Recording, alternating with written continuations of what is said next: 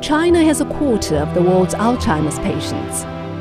With the country's grey population growing rapidly, the number of patients will likely increase fourfold by 2050. Meet the patients, their families and caregivers, and discover the anxiety, struggle and misconceptions behind one of the biggest problems of an aging society in our documentary, Aging in China, Living with Alzheimer's, on CGTN Radio.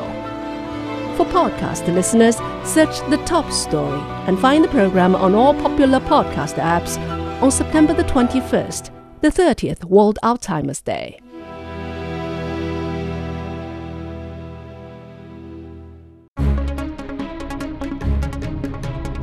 Hello and welcome to The Top Story, a podcast with the headlines of the day from our correspondents from around the world. I'm Zhu Tianlu. Coming up, world leaders have marked a new phase of progress towards the Sustainable Development Goals at the UN General Assembly. Iran and the United States have exchanged prisoners after nearly $6 billion of Iran's frozen assets was released and confirmed by Doha. And senior Chinese diplomat Wang Yi has highlighted an independent foreign policy for China and Russia when meeting his Russian counterpart Sergei Lavrov in Moscow. We begin in North America. World leaders are gathering in New York for the annual UN General Assembly High-Level Week. Global issues such as climate change and regional conflicts are on the agenda.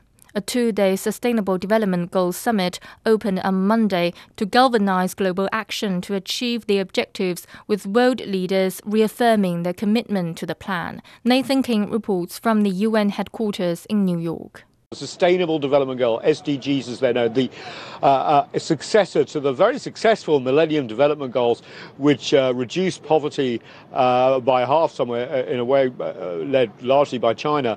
Now, the problem with these SDGs is they're much broader in scope, and the world is not meeting its targets. Halfway through this project, they're meant to be done by 2030.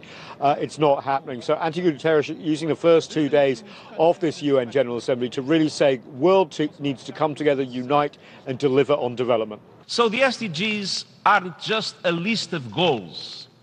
They carry the hopes, dreams, rights and expectations of people everywhere. And they provide the surest path to living up to our obligations under the Universal Declaration of Human Rights, now in its 75th year. Yet today, only 15% of the targets are on track, and many are going in reverse.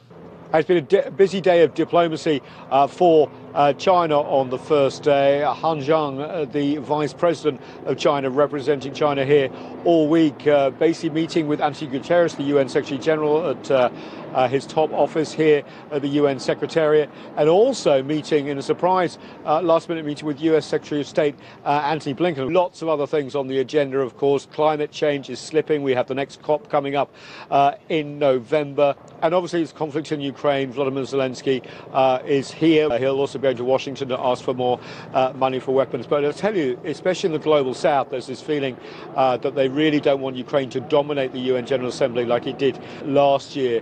And so they will be trying to focus on the development agenda, but also the forgotten crises that don't tend to get a lot of attention. I'm thinking of Yemen. I'm thinking about the slowness of getting a peacekeeping initiative for Haiti. Sudan, for example, all the coups that we've seen across the Sahel region and West Africa recently, they're going to get attention. That was Nathan King on the UN General Assembly.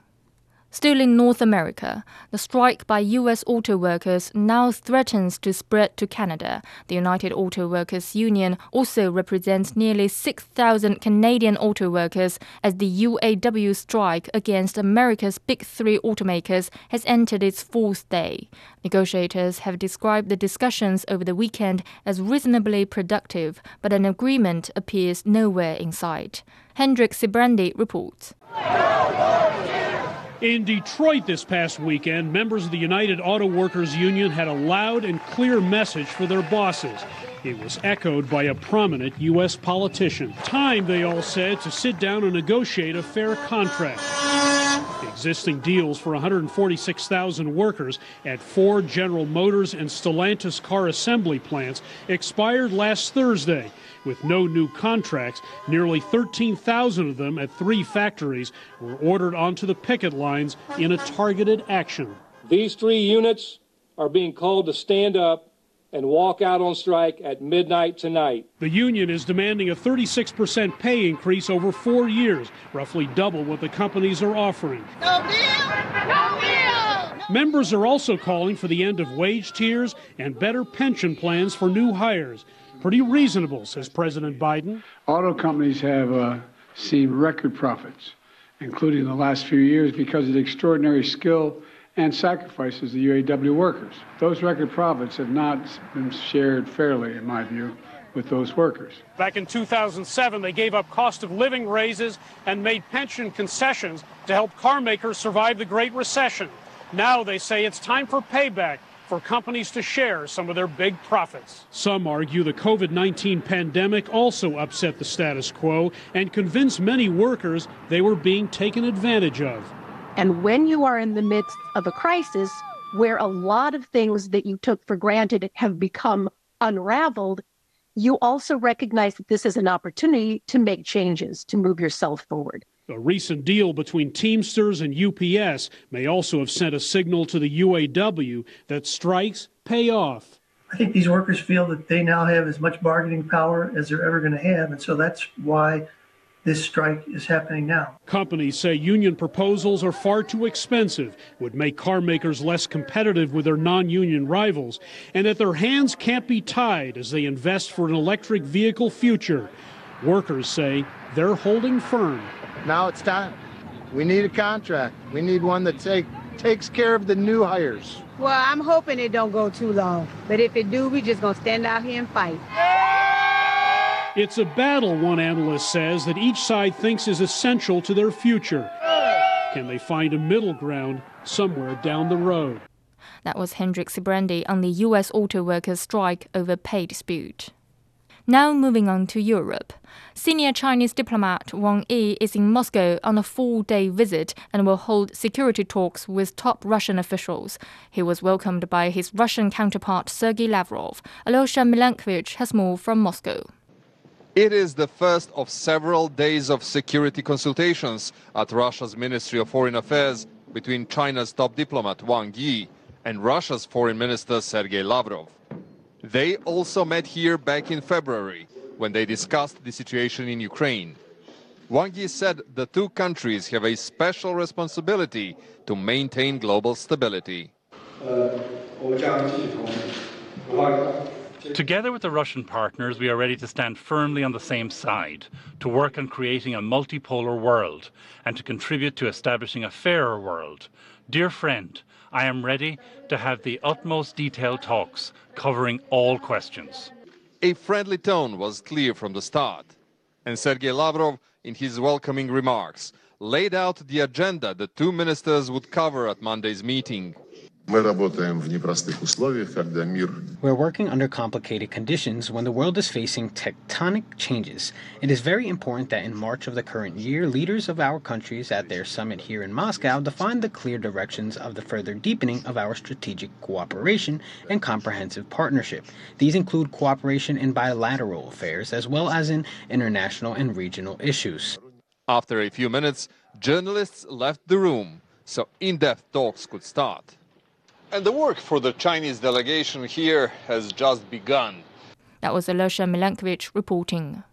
In Africa, efforts are continuing in Libya to recover the remains of those who died in last weekend's devastating floods.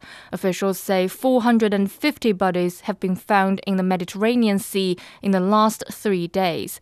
Authorities are investigating whether any government officials were negligent in the management of 2 dams that burst during Storm Daniel, releasing a tsunami-like wave that killed thousands in the nearby city of Derna.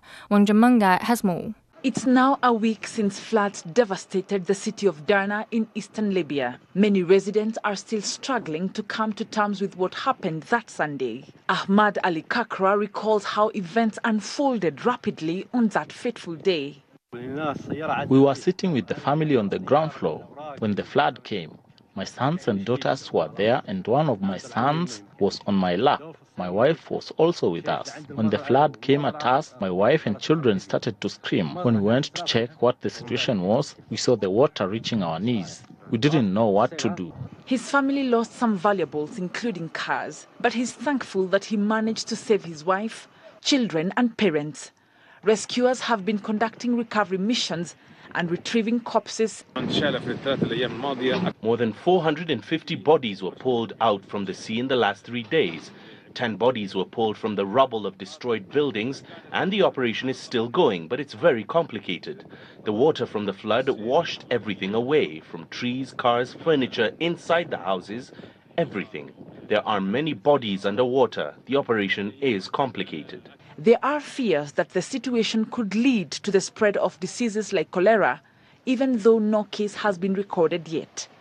Local authorities say they are isolating Dana from the rest of the country to avoid the possible spread of diseases in case of an outbreak. This comes as the Libyan Public Prosecutor's Office is conducting an investigation into how funds set aside for the maintenance of the 2 dams that burst near Dana had been spent in recent years. That was Wang Yi on the aftermath of Libya's flooding. Finally, in Asia, following several months of indirect negotiations between Iran and the US, the two countries have finally completed the long-awaited prisoner swap. Asen Kivani has more from Tehran. Although Tehran claims the swap was basically a humanitarian move, the release of the money was a key element. The prisoner swap happened on Monday afternoon, Tehran time, simultaneously with the arrival of President Ebrahim Raisi to New York to attend the annual United Nations General Assembly. Despite the deal, tensions are still high between the US and Iran.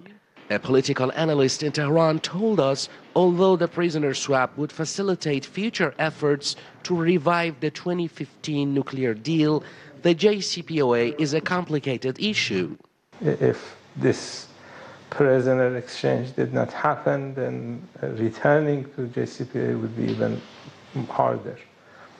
So I think it's a step in the right direction, but it doesn't mean that JCPOA will be revived. That's a separate issue. This comes as Iran's foreign ministry spokesperson expressed in his weekly presser that the Raisi administration has been committed to diplomacy and negotiations so far, adding that indirect meetings could take place between the Iranian and American officials in New York. If we find a diplomatic window of opportunity to remove the unjust sanctions and see all the parties, including the U.S., return to the agreement with commitment, we will take those opportunities, and direct negotiations can be held on the sideline of the UN General Assembly. The 5 U.S. citizens flew to Qatar on a chartered plane. In return, the U.S. released 5 Iranians, while 2 of them came to Iran from Qatar at their own will. 2 others remained in the U.S., and the last one left the U.S. to join his family in a 3rd country. Although many political analysts believe the revival of the JCPOA is a very difficult task, the timing of the prisoner swap plus the recent regional developments in the Middle East might give a glimpse of hope. That was Asen Kivani on Iran-US prisoner swap deal. Before we go, the headlines again. World leaders have marked a new phase of progress towards the Sustainable Development Goals at the UN General Assembly. Iran and the United States have exchanged prisoners after nearly $6 billion of Iran's frozen assets was released and confirmed by Doha. And senior Chinese diplomat Wang Yi has highlighted an independent foreign policy for China and Russia when meeting his Russian counterpart Sergei Lavrov in Moscow.